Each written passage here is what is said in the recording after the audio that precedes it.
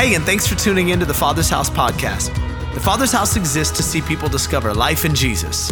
We hope that today's message brings you fresh life and renewed hope as you listen. Enjoy.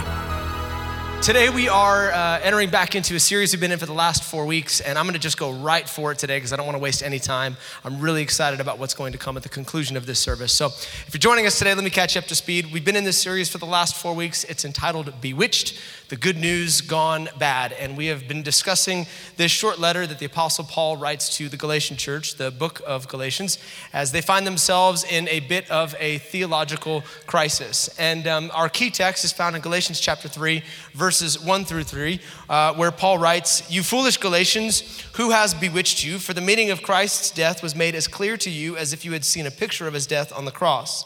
Let me ask you this one question. Did you receive the Spirit by obeying the law? Of course you didn't. You received the Spirit because you believed the message you heard about Christ. How foolish can you be after starting your new lives in the Spirit? Why are you now trying to become perfect by your own human effort?" And we've discussed that scripture at length for the last couple of weeks, but to distill it down to some simple thoughts, the Apostle Paul is writing this letter after establishing the gospel in Galatia, the gospel we know now according to Ephesians 2, chapter 2, verses 8 and 9, where he says, "It is by grace that we have been saved through faith, and not of ourselves, but this is a gift from God, not of works, lest anyone has the opportunity to boast." In other words, we don't really bring anything good to the table. Jesus brought all the good stuff to the table. All we bring to the table is our faith and our trust in the sufficiency of his sacrifice, and that is all he requires for man to be saved. But that message was being contradicted by some Jewish folks that were coming back into the church, and they were propagating what Paul calls a perverted gospel, one that suggested that God's grace was not enough to sustain salvation. It might have been enough at the beginning, but ultimately you had to sustain your salvation through some good works and obedience to a law that they had created. And at the end of the day, Paul says, I need to come back and correct this wrong thinking, remind you of the simple gospel, that you were called by grace, you were saved by grace, and you are sustained by God's grace. That has been our thesis for the last couple of weeks. And we've talked about that grace at length. Week 1, I talked about the legitimacy of that grace. Week 2, we talked about protecting the purity of that grace and making sure that we don't marinate in all the other stuff in our surroundings. Week 3, we talked about having a personal encounter, a moment with that grace. And then last week, we talked about Paul's warning regarding what he called meaningless grace, sitting at one of the two tables. If you missed any of those, you can go back and check them out. But today, we are going to move into another major theme of the book of Galatians. In fact, maybe even a greater theme than the one we have been discussing. We're talking about freedom. Come on, somebody give me your best Mel Gibson, Braveheart freedom in the room with a little Irish, Scottish accent. What do you got? Come on, 1, 2, 3. Freedom!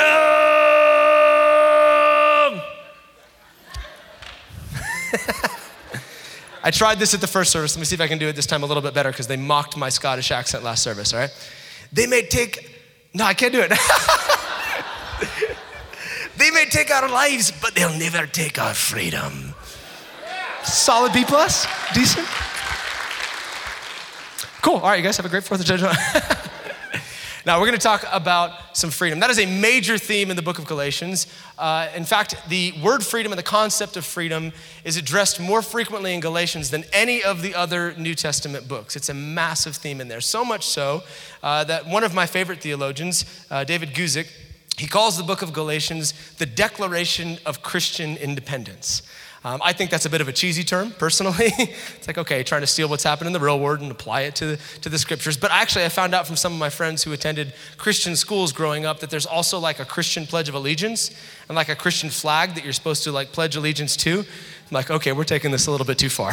Anyone can just make up a Pledge of Allegiance, can't they? Some homeschool kid, hey mom, guess what? I made my own flag for our family and I wrote a Pledge of Allegiance for us. It's gonna be great. Good job, Dawson. Here's a gold star, whatever. Dawson. If you're Dawson, my apologies, all right? I'm sure you're super cool and you went to public school. Hey, and that rhymes. Hallelujah. All right. But I love talking about this subject of freedom. It's one of my favorite things to preach about. It's one of my favorite subjects to study in Scripture, and here's why. Freedom is, I think, one of the deepest of human desires, but it's one of the most elusive of human experiences. Everybody wants it, but it seems that so few actually lay hold of it. And I'm, for the record, not just talking about people that are outside of church and don't really have any hope in Jesus. I'm talking about Christians. I'm talking about believers who have placed their lives, their trust, their everything in the name of Jesus, and yet still continue to live with varying levels of bondage in their life. Anxiety, depression, addiction, fear, unforgiveness from yesterday, you name it, these things that try to keep us bound. In fact, so many people have resolved because they haven't experienced freedom that it simply isn't available. It's an impossibility. I talk to a lot of people, as Pastor Wood, who are walking through issues in life, and it's funny how some of us have just simply settled for the idea that freedom is nothing more than a temporary reprieve for seasons, but ultimately we're gonna walk right back into the same cycle of sin that we've always struggled with. For some, it's like freedom is nothing more than a longer leash that the enemy has on you. You can go a week, 2 weeks, a month, 2 months, maybe at best 6 months before you fall flat on your face again. But ultimately, you're never gonna be free. In fact, that's what most people believe. Okay, well, freedom is a one-day promise. One day I'm gonna go to heaven and then I'll have freedom in Jesus. But while I'm stuck here on earth, this is going to be my lot in life. I'm going to be dealing with bondage. That's what so many people believe. But if I could be so bold as we sit here in this rented space on a Sunday morning, I would say to anyone who has bought into that lie that it is in fact a lie. It is not the truth. Scripture speaks to the contrary of that belief. Jesus said of himself in Luke chapter 4, the reason I came to this planet is to liberate every single person who finds themselves in captivity. He says in John chapter 8, whom I set free is free indeed. And that word indeed means indeed. It does not mean for a week or for 6 months or for a year or for a decade, but once and for all, he has set you free. The Apostle Paul says in 2 Corinthians chapter 3 that the Lord is spirit, and where the Spirit of the Lord is, there is freedom. Last I checked, when you said yes to Jesus and invited him into your life, his Spirit made its way onto the inside of you. And if his Spirit lives on the, come on, I'm preaching already today. It's on the inside of you, then you now have access to a freedom you did not have access to before. If his Spirit's in you, then you are free. But although Jesus promises it and Scripture speaks to it, it's amazing how few people actually experience it. Many of us still living with a lack of freedom. And so as we go to the Word today and we look at Galatians once again, I think we might discover why that is, why this freedom that Scripture speaks of seems to elude many of us. And not just discover why, but discover how we can actually lay hold of this freedom that Christ has promised to us in him. So if you've got a Bible, go ahead and turn to Galatians chapter 4.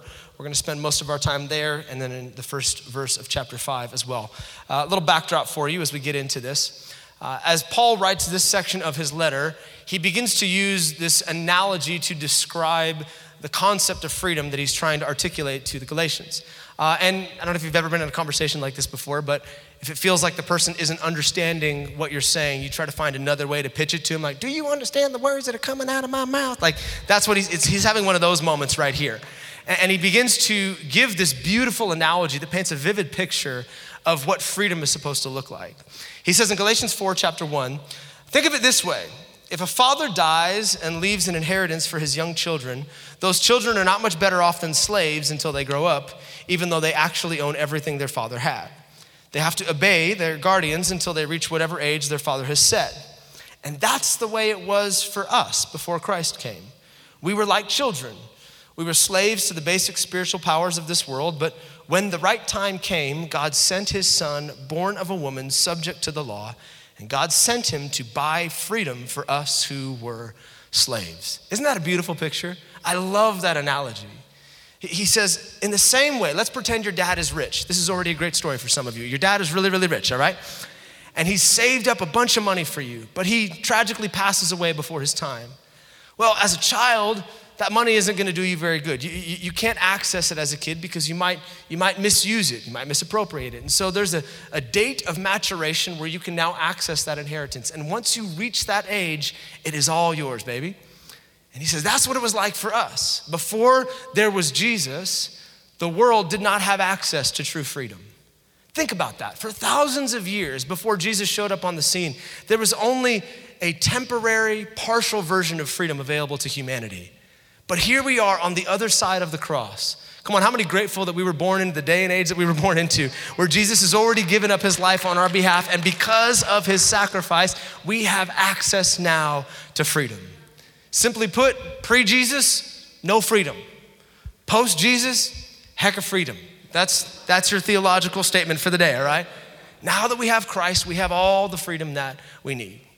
And so he begins to, again, paint some other pictures and use some other analogies, and he refers back to some Old Testament scriptures and some narratives there that we'll talk about in the coming weeks. But he concludes this whole section about freedom in Galatians chapter 5, verse 1, where he says, so, in other words, in light of everything I just said, Christ has truly set us free.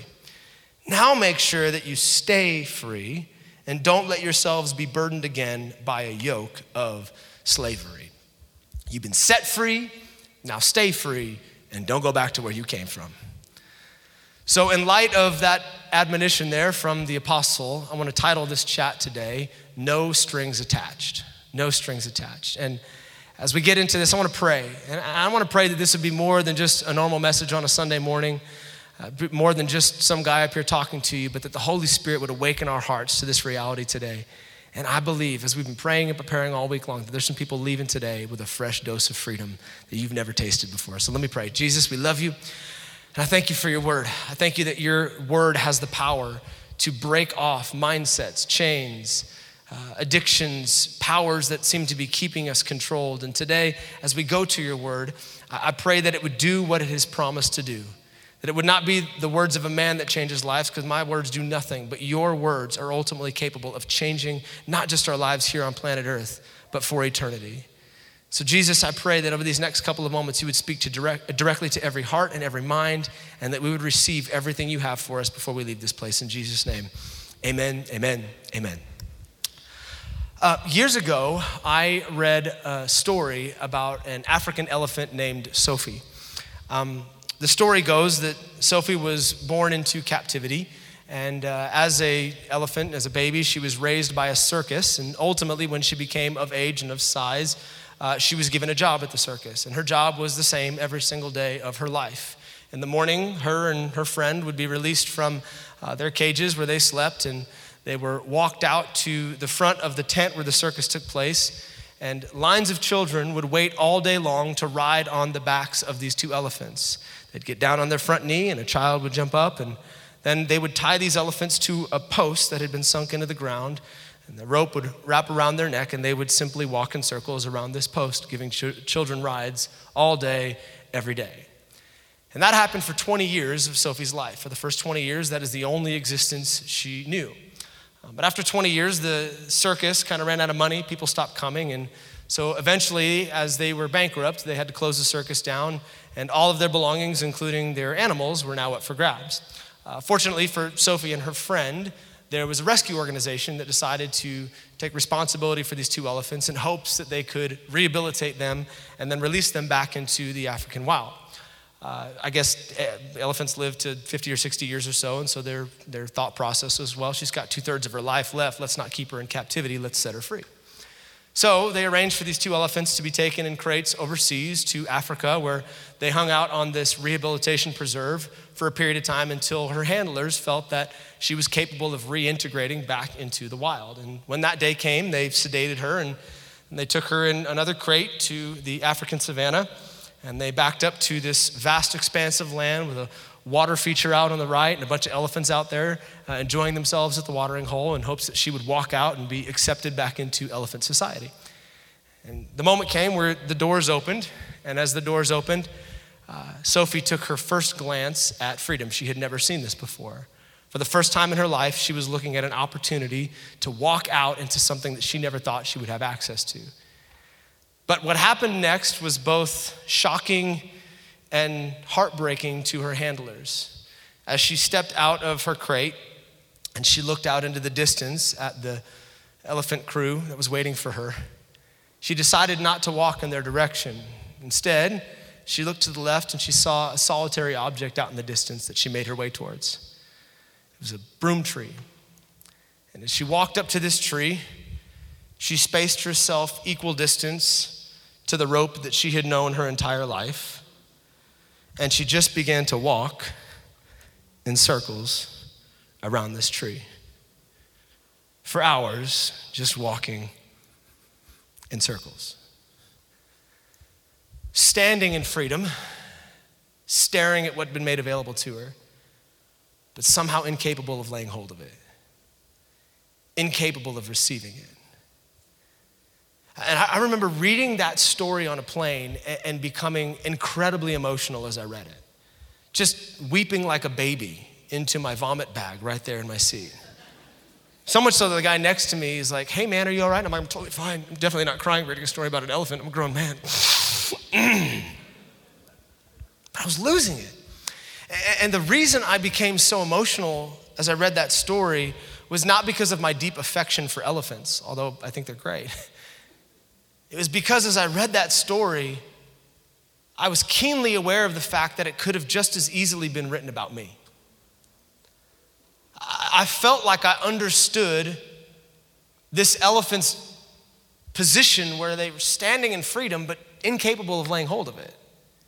Being offered this vast expanse of freedom, but feeling like at this time in my life, I just found myself walking in circles around the same post of my past, being incapable of laying hold of that freedom. And I would assume that that could probably be the autobiography of a lot of believers. In fact, maybe some of us here sitting in the room today or watching online.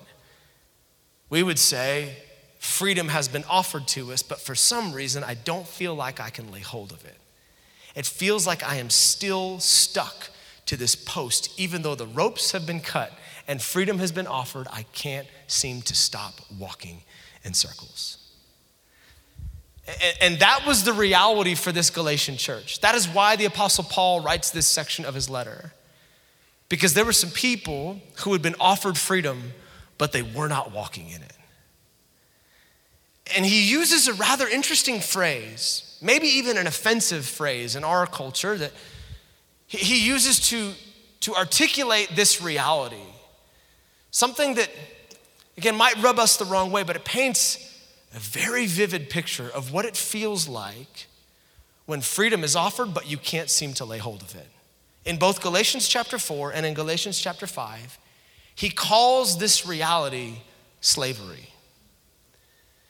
To be offered something you can't seem to take hold of and find yourself bound to something that you don't want to be bound to any longer, he calls it slavery. Again, an offensive term, but intentional.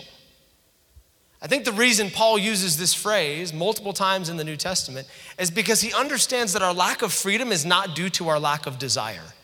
Everybody wants freedom. We all desire what's on the other side of that broken chain or that severed cord. We want it, but we just can't seem to lay hold of it. It feels like there's a controlling master that just won't let us up. In fact, the Apostle Peter speaks to this as well in 2 Peter chapter 2, verse 19, where he says, "For you are a slave to whatever masters you." You're a slave to whatever masters you. That word masters in the Greek, it means to be controlled like a puppet. A wooden doll with strings attached to all of its appendages, being forced to do whatever the puppet master tells you to do. Dance, I'll dance. Enter into this toxic relationship, I'll enter into this toxic relationship. Take the substance again, I'll take the substance again. Look at the image again, I'll look at the image again. Some of us, that is our reality. We feel like we're being puppeted by a master that is just controlling us. Our emotions, our mindsets, our desires, our urges. We can't seem to break free from the strings. And yet in the back of our heads, we sing these songs at church and we see these displays in scripture of the freedom that's been made available to us, and we wonder, is that ever going to be my reality? Is there ever gonna be a moment where I step into freedom for real? Is there gonna be a moment where I get to live with no strings attached? Well, Pinocchio, yes, there is.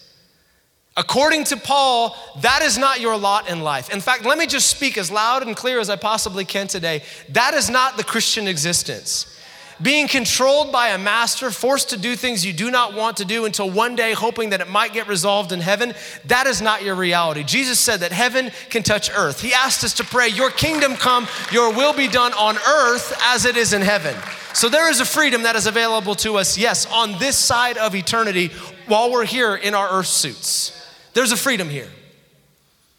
So how do we get it? Well, Paul begins to expand on this a little bit further in Galatians 5:1. And this is where I want to spend the majority of the rest of our time today. He says, Christ has truly set us free. Now make sure that you stay free and do not let yourselves be burdened again by a yoke of slavery. A yoke of slavery. I want to focus on those three words. Don't be burdened again by a yoke of slavery. Don't be yoked up again to slavery. That's probably a word you don't use regularly in your day-to-day speech. In fact, there's probably only a couple occasions where you'd use the word yoke. If you misspelled the yellow section of an egg, there's an L in there, just in case you're wondering, Y-O-L-K.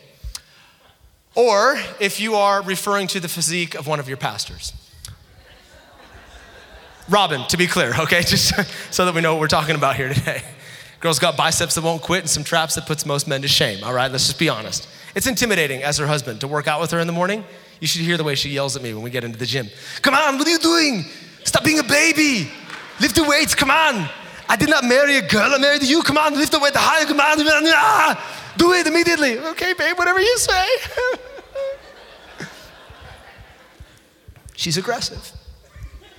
Pray for me. No, I'm just kidding. But I'm gonna go on a limb and suggest that that's probably not what Paul's talking about here, okay? Most theologians actually believe that Paul was hunchback, and we know that he didn't care much about physical strength, refer to 1 Timothy chapter 4, where he says, it's better to be strong in the spirit than it is to be strong in the natural. Translation, I eat donuts and I don't care about my figure, so don't worry about me, just back down, all right? I'm gonna do what I do, you do you, boo-boo. That's what he's saying. So he's probably not channeling his inner Arnold here as he talks about yoke. So what is the apostle speaking of when he says a yoke of slavery? Let me give you an example of this so that we can all kind of understand. Eric, I'm gonna borrow you again. And I know I had said Amy, but actually I think I'm gonna bring my daughter up. Ellie, will you come up on stage real quick? Come on, give it up for these guys as they come. Eric, will you grab that over there? Maybe stand right over here for just a moment. Look at the people. This is what I deal with every single week. You see the way they look at me? People rolling their eyes. Okay, so you stand right there. So when a farmer, Eric, why don't you go ahead and slide into that side there. When a farmer was getting ready to plow his field, he would take a couple of oxen, a team of oxen, and he would yoke the two of them together. If you ever wonder how much I love you or how deeply committed I am to sermon illustrations, I built this yesterday, okay? Just call me Tim the Toolman Taylor, just throwing that out there, all right?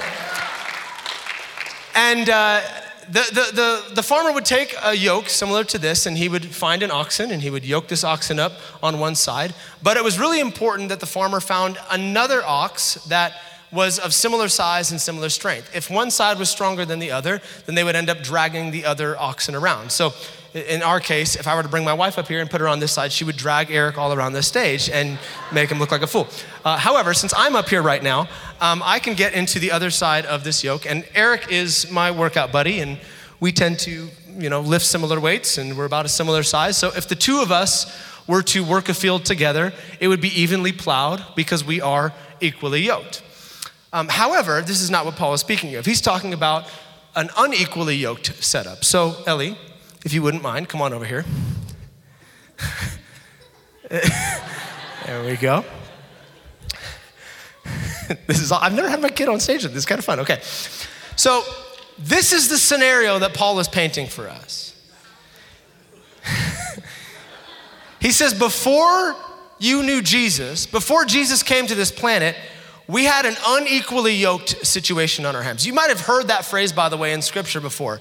Generally, it's when you're dating a joker that doesn't know Jesus and someone comes to you to try to keep you accountable and they quote 2 Corinthians 6 and they say, well, you are unequally yoked. This is the picture that scripture is speaking of. Hey, he don't know Jesus, he ain't trying to follow Jesus, and he's about to drag you around straight to the pits of hell unless you break up with him immediately, okay? So get up out of that. That's a different sermon for another day. We'll get to that another time. But this is what Scripture speaks of. And Paul says this was your lot in life before Christ. You were, no offense, weak, latched up to something that was stronger than you, and it seemed to control you. It would drag you around and make you do some stuff you didn't want to do. But this is not your reality any longer. There was a moment where Jesus came and he severed the cord that attached you to that yoke, and you were set free. So now this side sits vacant, but you can dance and sing, and I just hit you in the head, I'm sorry. And you get to enjoy this freedom that has been made available to you in Christ. You're not bound to the old version of yourself or your old addictions or your old sin patterns or your old mindsets. No, you've been liberated so that you can walk in freedom. Come on, give it up for my daughter and for this other joker on stage with her, yeah. Leave that right there. Let's see that. That's the reality that's been made available to all of us. And for the record, Paul is not just trying to like hype you up and get you to clap and go, yeah, amen, without providing some data to prove that that is now our reality. He actually tells us how this became our experience. Again, back in Galatians chapter 4, look at what he says. In reference to how this yoke was broken, he said, God sent Jesus to buy freedom for us who were slaves. How did Jesus set us free? He bought freedom for us. He paid the price for our freedom, which begs the question, how? Thank you. Death. The obvious answer. He gave his life. His death made a way for us to be set free. You know, this time of year and other military holidays, you often hear that phrase, freedom isn't free. It costs folks like you and me. Like that's the phrase that we hear. And that's true. In fact, no truer is that statement than in this scenario. Our freedom was not free. It cost the Father his Son. It cost Jesus his life. In fact, it costs us everything to lay hold of the freedom that's available to us in Jesus. There is a cost involved. However, there was a specific price that Jesus paid for our freedom directly related to slavery. Allow me to expand.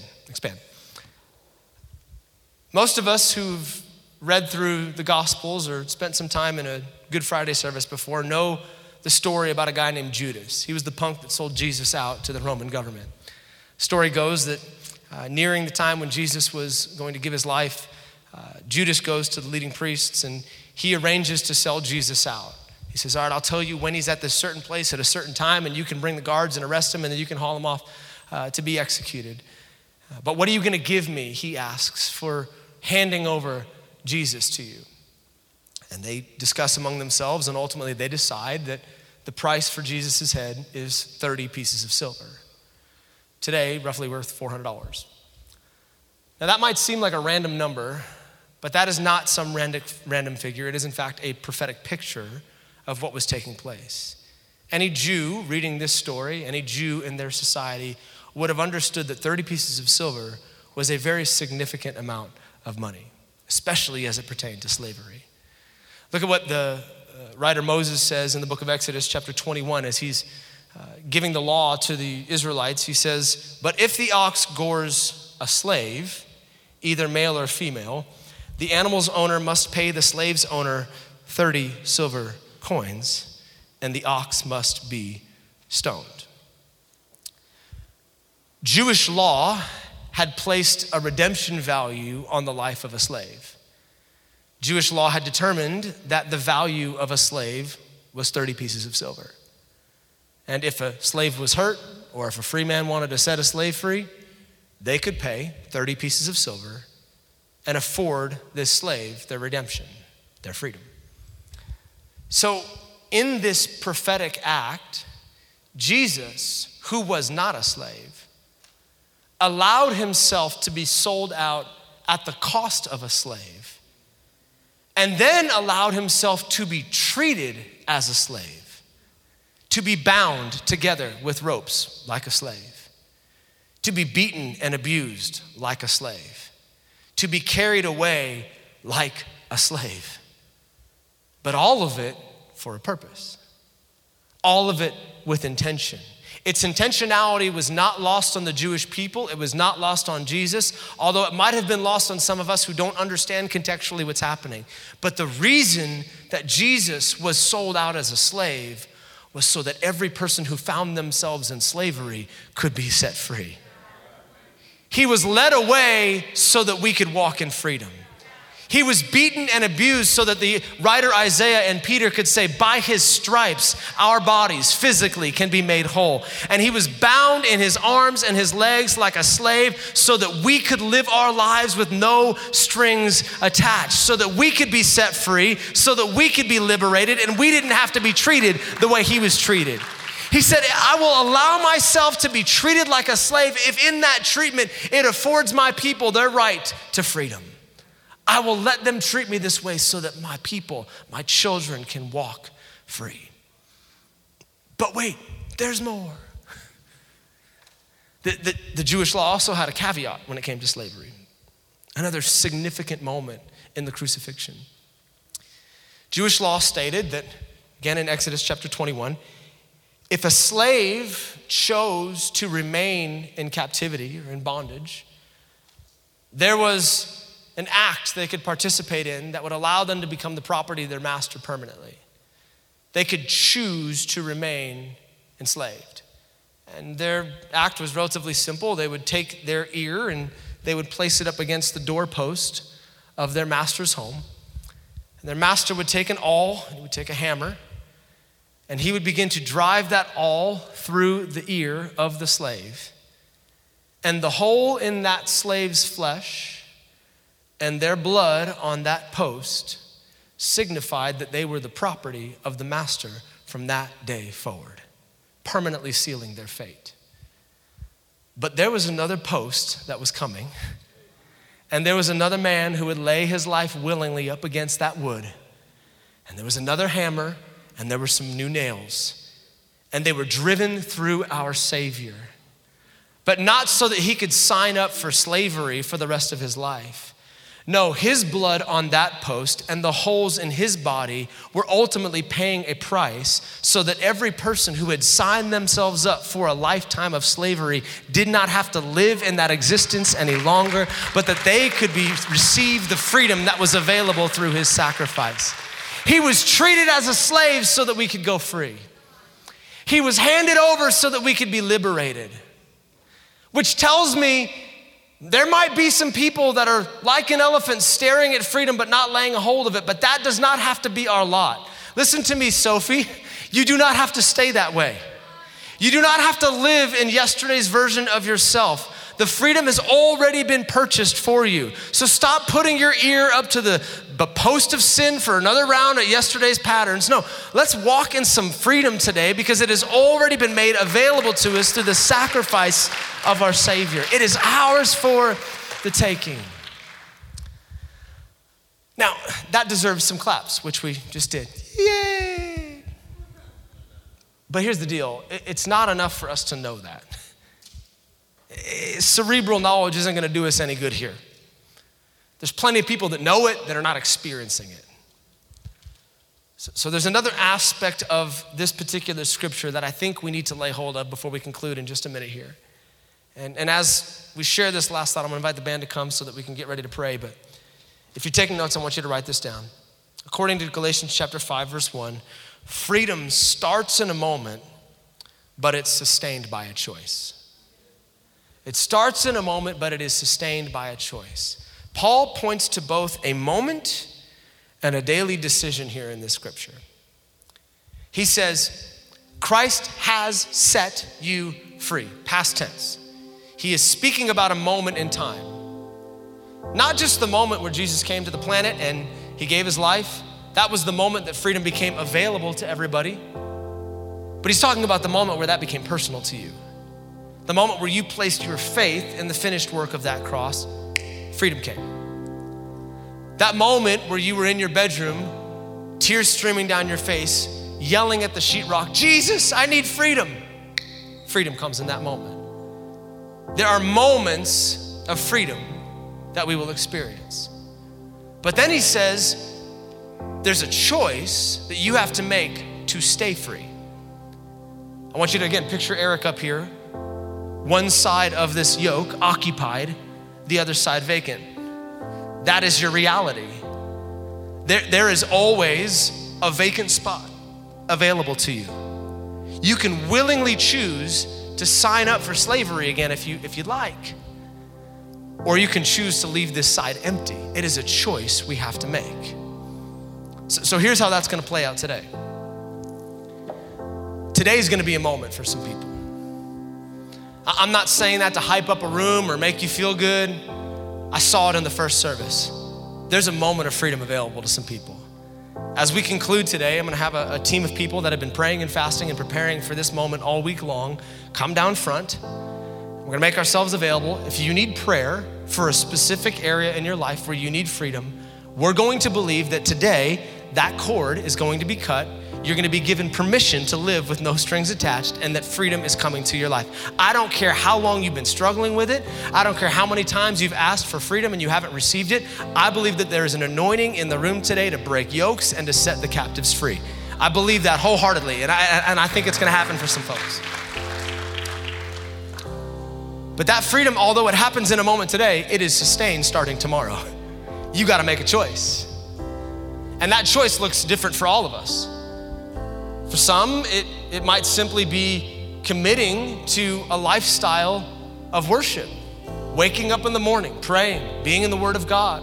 We'll talk about this as we get into Galatians 5 a little bit later in our series, but it's amazing how the basic things of Christ actually have the power to transform our lives. Just the simple things. For some, it might be the need to remove the temptation, to throw the stuff away, to delete the phone number, to get rid of whatever you need to get rid of in your life so that you don't have the luxury of going back to the other side of that yoke. For some, it might be accountability, opening up your life to another person and being honest about where you're at. That little dark space of your life that you don't tell anybody about, just letting that out into the light and giving somebody permission to talk to you about it. It might be simply making the call before you do the dumb thing instead of after you do the dumb thing. Hey, I'm about to do the dumb thing. Can you pray for me over the phone right now? I get those calls all the time and I love them. For some, it might be baptism. Maybe you're pleading with God to set you free, but you still haven't severed the spiritual tie between the old man so that you can walk in new freedom. And in baptism, Romans chapter 6 says that old man is put to death in the waters of baptism and a new creation comes up out of those waters. So maybe now is the moment where you need to sever that tie so that you truly have permission in the Spirit to walk in freedom. I don't know what that next step looks like for many of you, but here's the deal, the Holy Spirit does. And He loves you way more than I do. Sorry, I think you're neat, but He's really a big fan of you. And He will be faithful to give you the details necessary so that you can continue to walk out in freedom. He cares deeply about you being free. But for today, I want to be intentionally impractical and simply say, there's freedom available at these altars. There is a moment of freedom available. So in just a moment, we're gonna conclude, and I will invite anyone who needs prayer to come this direction. But before we do that, I wanna ask everyone to bow your heads and close your eyes for our last couple of seconds here, because as I stated earlier, here's what Paul said. He said, it is the sacrifice of Jesus that made freedom available to mankind. And before we talk about freedom, we need to talk about making sure that we are in relationship with Jesus. And there's some people here today that might say, okay, Tim, I want freedom, but I don't know where me and Jesus stand. Well, right now, there is an opportunity for you to get things right between the two of you, to commit your life fully and completely to Him. Maybe this is the first time you've never made that decision before to unite yourself with Christ, or maybe it was like years ago and you've been at a distance, but you know that you need to get that right before you're ever going to taste freedom. This is your moment. The Holy Spirit knew you'd be here on Independence Day. He's got your name, and He's ready to do business with you. If that's you, I'm gonna pray a simple prayer. You can follow along with me in your heart. But before I do that, I wanna ask, be bold right now. If you need to get things right with Jesus before you leave this place, will you quickly lift your hand up and look at me so that I know who I'm praying with today? Thank you, ma'am. Got you in the back. Yeah, I got you, bro, right on. Sir, got you right there.